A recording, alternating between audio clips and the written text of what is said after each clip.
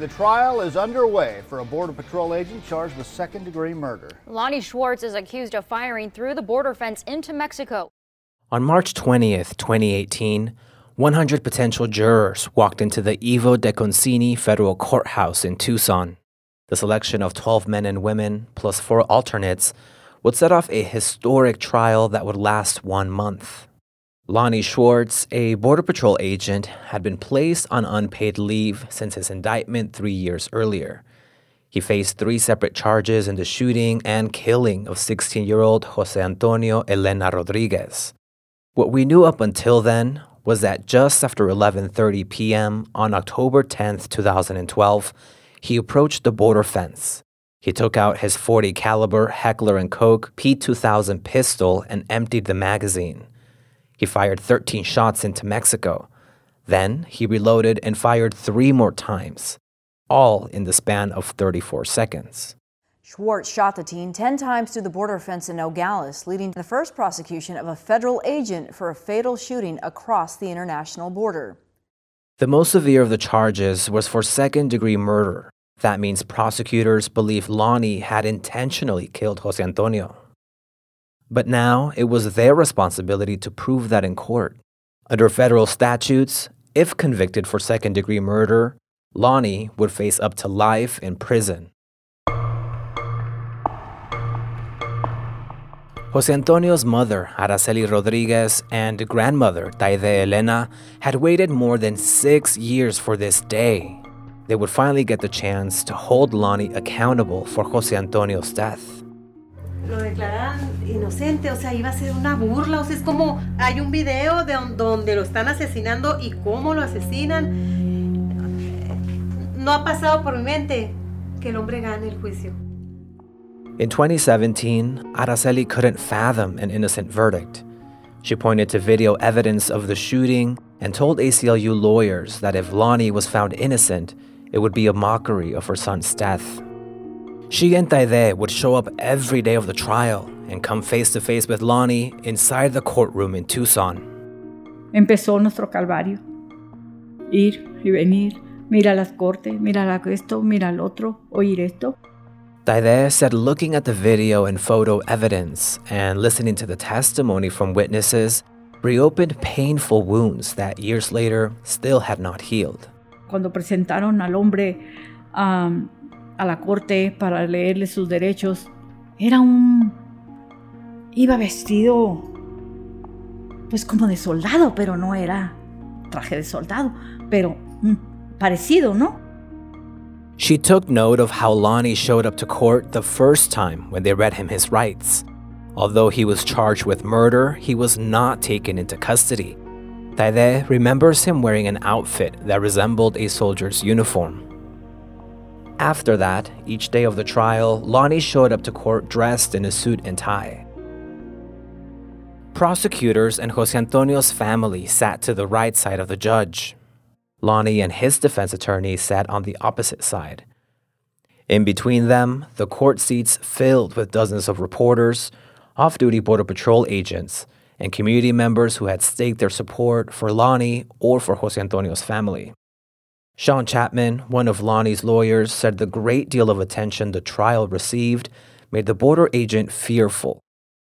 He was afraid for himself and his family, given the fact that almost every time we walked into the courthouse, there was a protester or multiple protesters, either out front or in the courtroom, and it really took a toll on him. Aside from releasing his name under order from the court, his attorneys and Border Patrol disclosed few other details about Lonnie. He had been put on unpaid leave, but it was unclear if he still remained in Arizona. While there were no serious threats to his safety, the concern spoke to the highly charged political environment under which this trial began. People in southern Arizona feel so strongly about immigration. You know, there's a contingent of the population that wants to give you a medal if you're a Border Patrol agent, just for being an agent. And there's a contingent that wants to throw you in jail even if you haven't done anything wrong.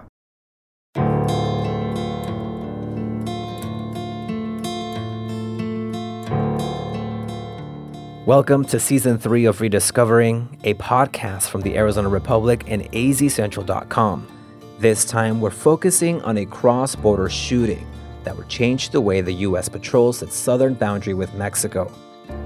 It involves a U.S. border agent, a Mexican teenager, and the firestorm that erupted after he was killed through the border fence.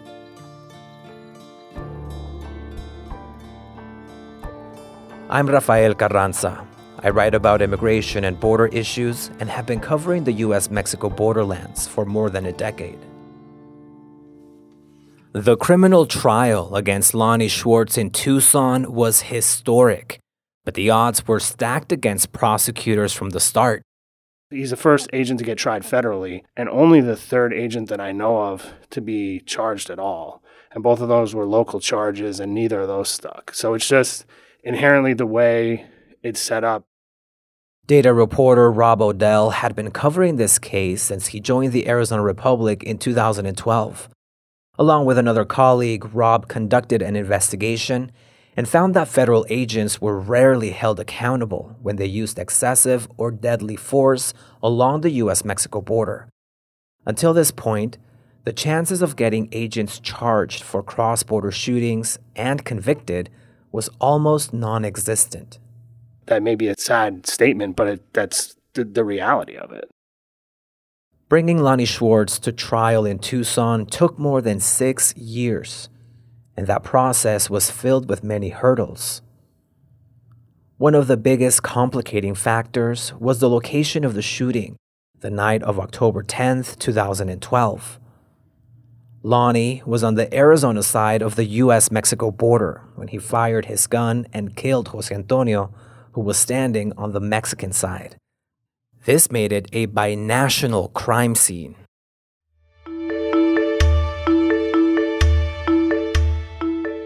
Just as the FBI began its investigation in Arizona, federal prosecutors in Mexico began theirs. They interviewed witnesses. They collected evidence. Sonora state officials did an autopsy. If they were to pursue a case in the U.S., attorneys for Jose Antonio's family needed to get access to that information. So, Roberto Montiel, the family's lawyer, called up an attorney in Mexico that he was friends with. He went over and he knew the prosecutor and talked the prosecutor into allowing the U.S. feds to come in and hand over formally the evidence that they needed to prosecute. So we had gotten a lot of the things that the prosecution needed to get going on the case. Sean Chapman, Lonnie's attorney, said that during the 3-year period between the shooting and when the grand jury indicted the border agent in 2015, all they could do is wait. During that time, U.S. prosecutors were busy gathering physical evidence from Mexico, a complicated and lengthy process. They spent a long time, I think, utilizing the Mutual Legal Assistance Treaty, or MLAT Treaty, to get physical evidence from Mexico. I think that's one of the reasons why it took so long, because they felt that they needed the actual bullets that were recovered in Mexico, and that took 3 years to get. There were other issues that came up after federal prosecutors filed murder charges in the U.S. A remote-controlled camera mounted on top of an 80-foot pole not far from the site of the shooting caught everything on video. Before the trial began, Chapman tried to get this key piece of evidence dismissed. The Border Patrol ultimately either deleted or threw out the hard drive that had the original video. So this was a murder case. We didn't have the original video because the Border Patrol threw it out, and no one at the FBI, demanded that they keep it. Prosecutors instead relied on a duplicate copy of the surveillance footage. The quality was so poor that Chapman argued it was flawed, but the judge kept the video as part of the evidence in the case. Montiel was also unhappy with how the situation with the video was handled. When we saw the film, it was very, very snowy, and it was very poorly done. And I had seen videos from those cameras before, and they sure didn't look like that. And when we started looking into it, we found out that they had allegedly lost the machine and they had to redo this and redo that. Maybe it's true. I'm not willing to concede that. But attorneys were successful in other areas, like keeping Lonnie's military history out of the trial. He had joined the Army at 19, but he deserted and was discharged months later. The judge said more than 10 years had passed since then. He excluded that info. As the first day of the murder trial approached, attorneys for both sides began preparing. While prosecutors solidified their case and gathered evidence, Chapman and Jim Calle, Lonnie's attorneys, also sought their own experts who could help prove that he was innocent and that he was acting in self-defense. I mean, the truth is, it took, I think it took us a long time, to uptake 12 to 14,000 pages of documents, testimony, the statements, the opinions of all these experts. A federal trial with national attention began this week in Tucson. Border Patrol agent Lonnie Schwartz is charged with murdering a Mexican citizen, 16-year-old Jose Antonio Rodriguez, in 2012. The month-long murder trial against Lonnie kicked off on March 2018 at the Ivo de Concini Federal Courthouse in Tucson, about 60 miles north of Ambos Nogales. The attention the trial against Lonnie received meant the courtroom was packed nearly every single day. In fact, there was so much interest in this case that the court opened an overflow room. So you had a lot of the advocates, you had Border Patrol agents, especially from the union in support of Lonnie Schwartz. You had TV and print reporters from all over the place. Perla Treviso started working for a Tucson newspaper, the Arizona Daily Star, 2 months after the shooting in 2012 and followed the case closely. She is currently an investigative reporter with ProPublica and the Texas Tribune. I covered the trial for the Arizona Republic as a border reporter living in Tucson. Perla and I often sat next to each other as we listened to new details about the shooting emerge from the witness stand. First up, prosecutors with the U.S. Attorney's Office in Arizona made their case to the jury. Recordings were not allowed inside the courtroom. This is an excerpt taken from the transcript of Mary Sue Feldmeyer's opening arguments.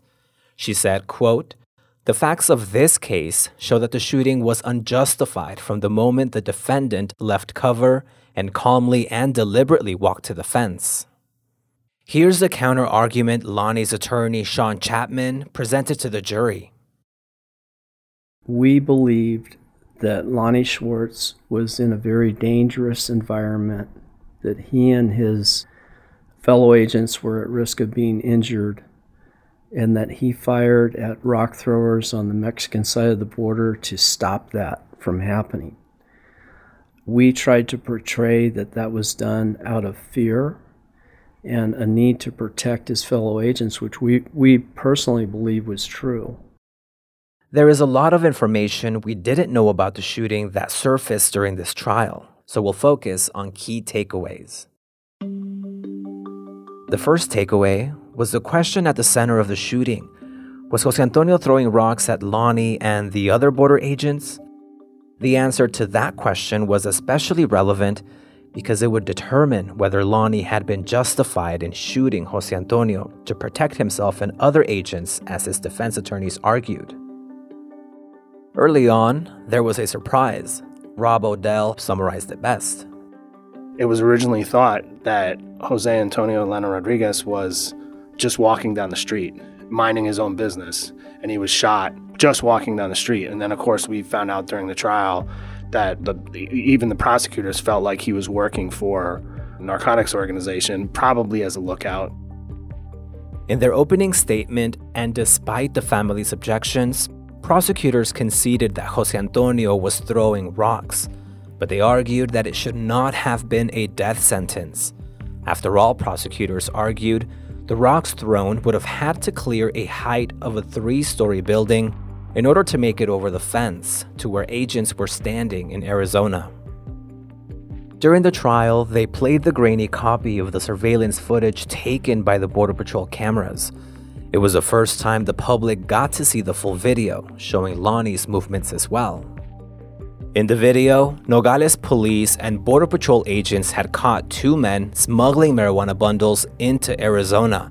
The 2 men had climbed to the top of the border fence.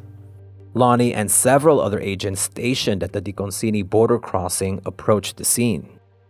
So you had rocks being thrown from the agents, and they start, some of the officers start taking cover behind their vehicles, but Lonnie Swartz does something that the other officers don't do. So he puts his gun through the 4-inch slats of the border fence and shoots.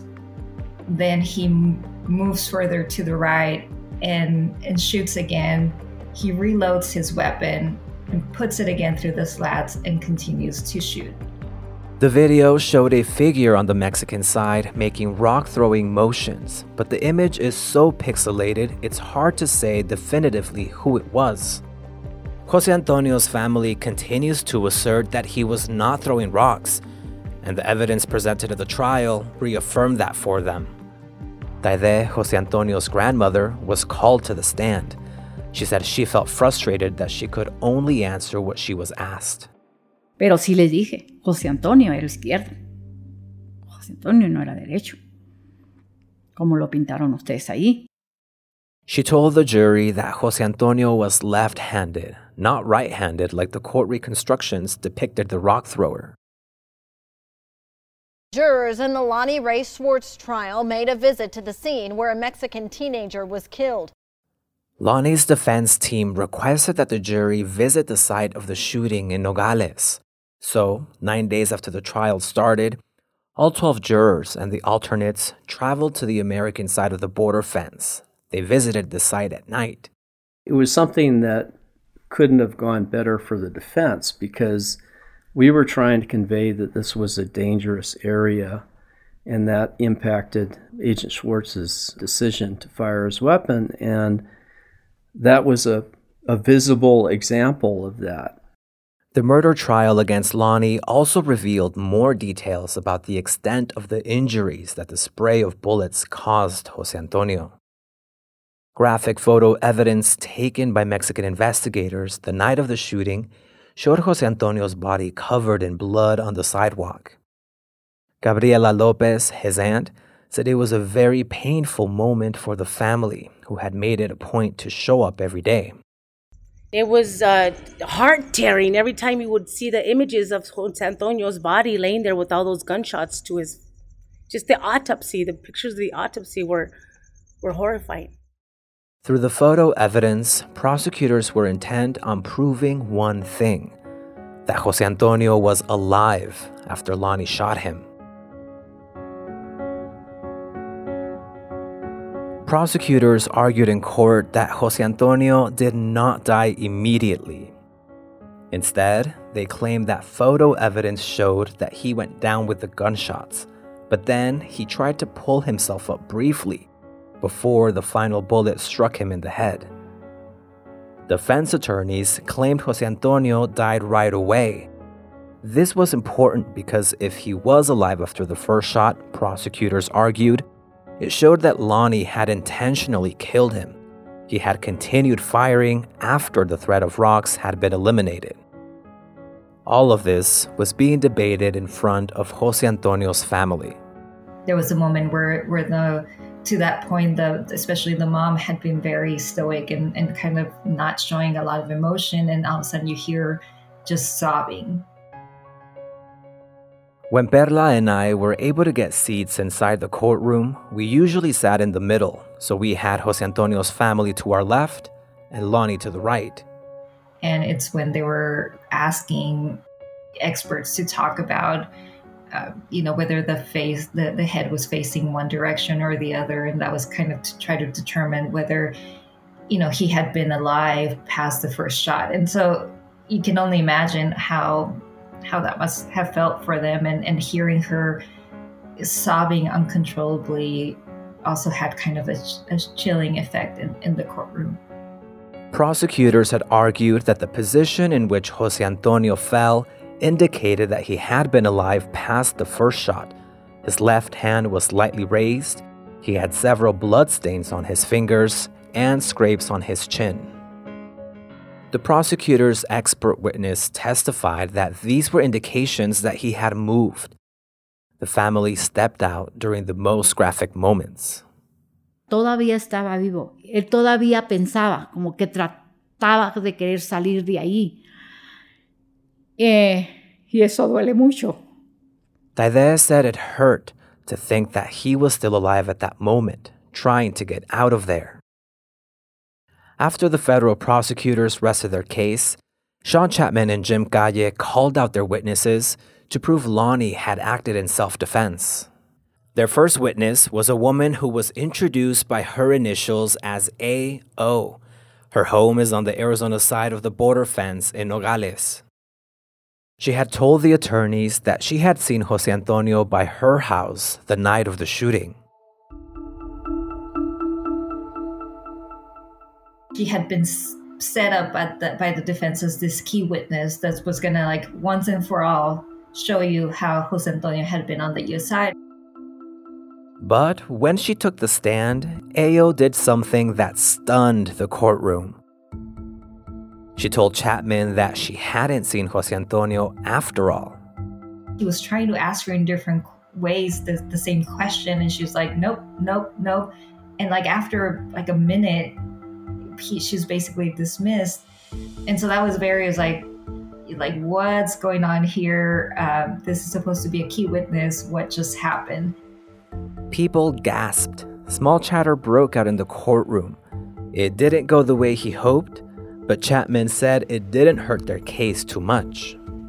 The reason why we decided to put her on is because we firmly believe that she was denying that because she was terrified because of where she lived, and she didn't want to be involved. And that was the most logical explanation. And so, from our perspective, that helped convey to the jury how dangerous and sketchy the area where the shooting was. But after this hurdle, the defense would need stronger testimony to convince the jury that Lonnie was not guilty of murder. His attorneys did something that up until this point, we didn't know if it would happen. The blockbuster moment of the trial. They called Lonnie to the stand.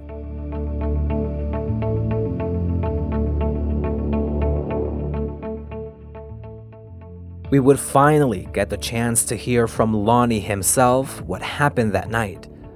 When he took the stand, the courtroom buzzed with anticipation. Lonnie said he left the DeConcini crossing with 2 other agents. They ran over to the site near the border fence where they had been listening to a smuggling attempt on the radio. When he approached the fence, Lonnie said 2 men were attempting to scale it.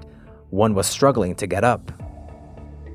One of the half-dozen officers and agents already on the scene told Lonnie that one of them had a knife. Lonnie said he heard a loud ping at the top of the border fence. The courthouse does not allow recordings of court proceedings. We're going to share excerpts from his testimony in court, read by one of my colleagues. I knew it was a rock immediately. I've experienced this in the past. I knew exactly what that sound was. Lonnie testified that he remembered hearing an agent say he had been hit. Then someone else said a police dog had also been struck. But earlier, those officers and agents had testified they had not been hit. So what is under scrutiny is Lonnie's perception of that night. I was scared. I was scared to be hit by a rock. I was scared for my partner that had just been hit by a rock. I had other agents behind me that I didn't know where they were at, but I knew they were in the vicinity, and I knew that we were getting rocked at this point. So what did you do? Chapman asked Lonnie. I elected to defend myself and my fellow agents and that officer. Lonnie immediately drew his gun. He walked toward the fence and peeked through the metal slats. It was dark on the Mexican side, but he said he saw a shadow make a rock-throwing motion. So he fired.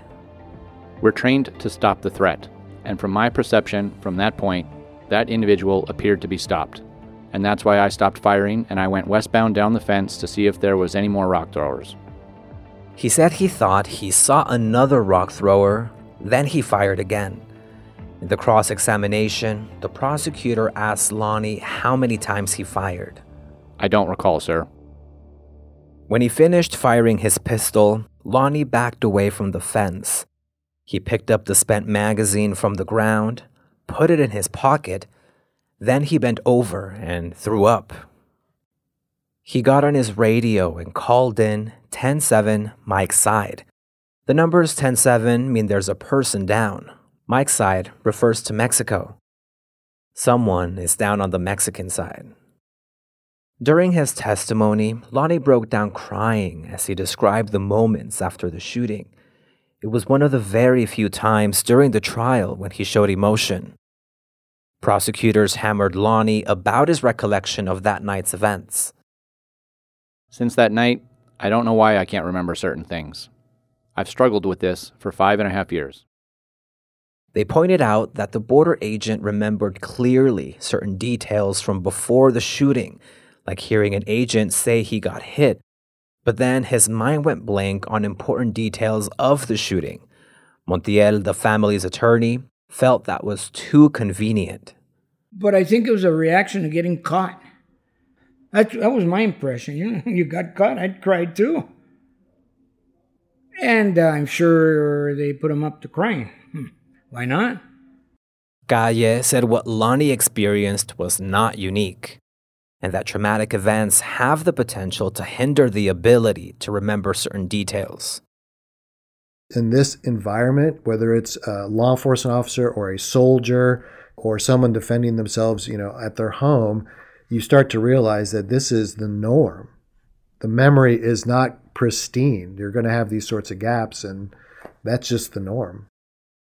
Even though he couldn't remember everything, Chapman said it was important for the jury to hear directly from Lonnie. What he said happened never changed. It was like he was replaying a tape reel in his brain because it was such a traumatic event.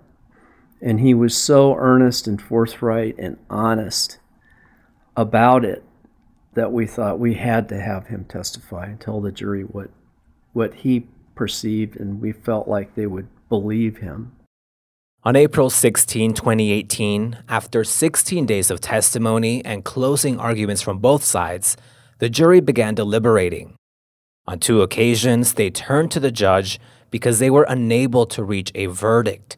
He instructed them to continue. Then, on April 23rd, on day 20 of the trial, they came to a unanimous decision. After 4 days of deliberating, the jury has found Border Patrol agent Lonnie Swartz not guilty of second-degree murder. With Lonnie and Jose Antonio's family in the courtroom, the jury acquitted the border agent of second-degree murder. It's a victory for Chapman. The fact that we got a unanimous verdict for not guilty was very surprising, but we also would have considered a hung jury a victory at that point. But jurors were unable to reach a decision on 2 lesser charges of manslaughter. The judge set a hearing 3 weeks later so prosecutors could decide what to do next. The verdict was devastating for Jose Antonio's family. They had fought for more than 5 years to bring the case to trial, hoping the U.S. court system would deliver justice to them. Taide, the Mexican teenager's grandmother, said it brought them tears instead.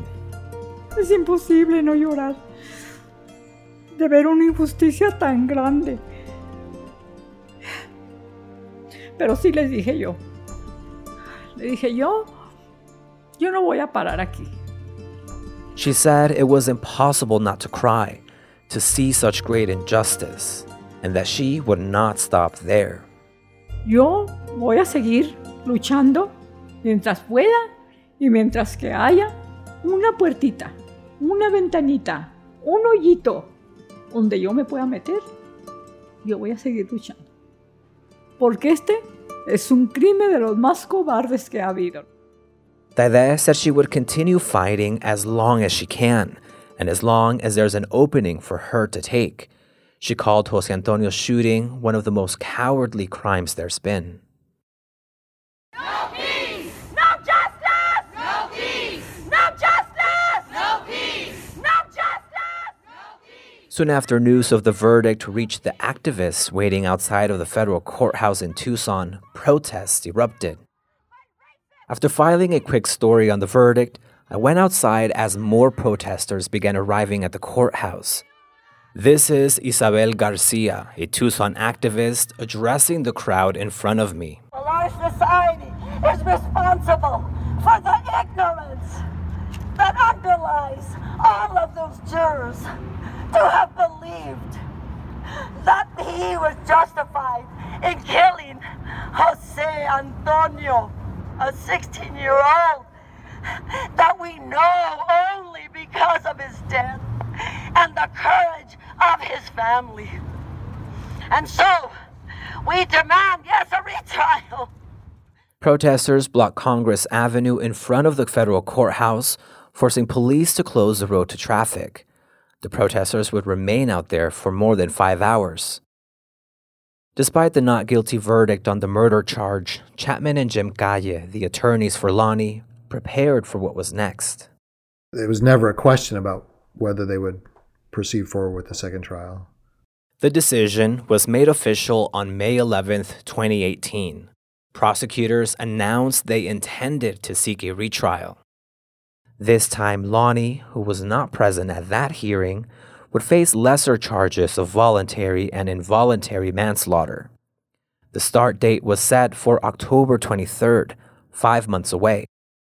I spoke to Araceli, Jose Antonio's mother, after the hearing, as she made her way out of the packed courthouse. No, yo te puedo asegurar que no puede decir yo gané, porque pues ¿qué está ganando? O sea, seguir exhibiendo su mentira porque él sabe que asesinó a mi hijo. She told me there's no way Lonnie can say he won. What did he win? She questioned. Araceli said Lonnie can keep telling his lies, but that he knows he killed her son. On October 23, 2018, the second trial kicked off once again at the federal courthouse in Tucson.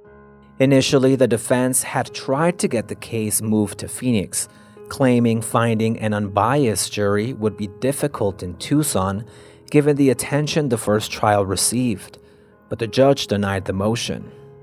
The second trial lasted about a month as well. It was essentially a replay of the first trial. The only major difference was that Lonnie didn't take the stand this time. Neither did A.O., the witness that had recanted her testimony. After 14 days, jurors began deliberations on the voluntary and involuntary manslaughter charges that Lonnie faced. On the third day, the jury found themselves in the same position as last time. They couldn't reach a verdict. Again, the judge instructed them to continue, and on November 21st, they came to a decision. The jury found Agent Lonnie Swartz not guilty of involuntary manslaughter. They did not rule on the stiffer charge of voluntary manslaughter. Jurors acquitted Lonnie for a second time. Chapman secured 2 not guilty verdicts. He remembered Lonnie's reaction for the first one. When the jury acquitted him, he started weeping, and I think we shed a few tears as well. Carrying the threat of imprisonment for over 5 years on his shoulders, and it was finally lifted. And it's a burden that no one should have to carry. And when it was gone, that's how he reacted, which is normal. Unlike the last time, prosecutors decided not to seek a third trial on voluntary manslaughter charges. On December 14, the court terminated the case. Lonnie Swartz was a free man.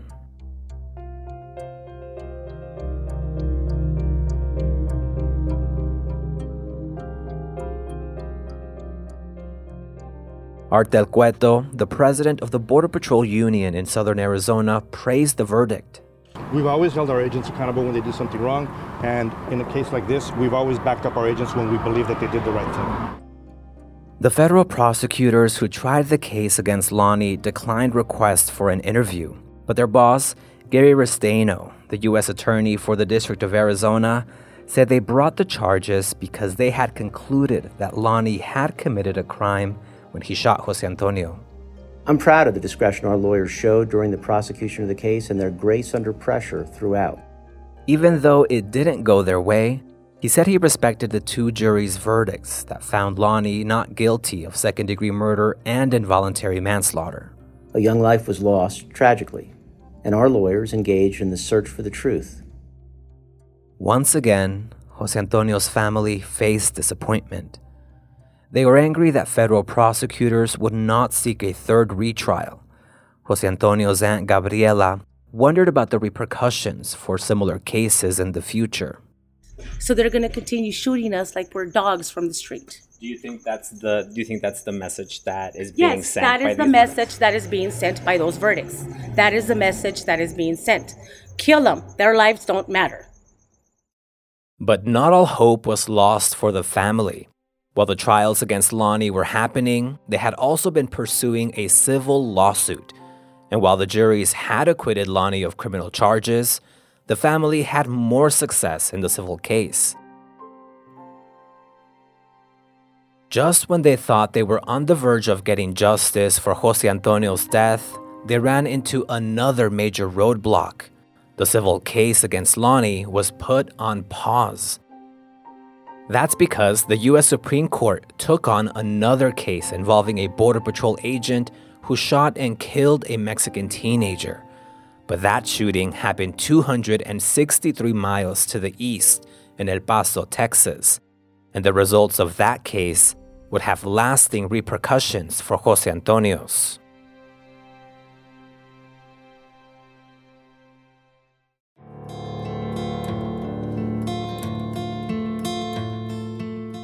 Next time on Rediscovering. If you're injured outside the United States, it's very difficult to see what sort of redress you might be able to secure. And then I'm sure the Supreme Court must have been thinking, if we take this case, how many more are going to come here? We'll hear argument next in case 17-1678, Hernandez versus Mesa. As a note to our listeners, we interviewed Sean Chapman, Lonnie's attorney, a year before he died. He passed away from cancer in June 2020. This podcast was edited and produced by Maritza Dominguez and Amanda Luberto, reporting by myself, Rafael Carranza, and Maritza Dominguez. Script supervision came from news director Kathy Tulumello. Greg Burton is our executive editor. Social media for this podcast came from Rafael Romero Ruiz. Web production by Leah Trinidad. Audio in this episode comes from the following news stations: AZPM, KVOA, and KGUN 9. Other audio came from the ACLU on YouTube. Thanks so much for listening to Rediscovering Kill Through the Border Fence, a podcast from the Arizona Republic and azcentral.com.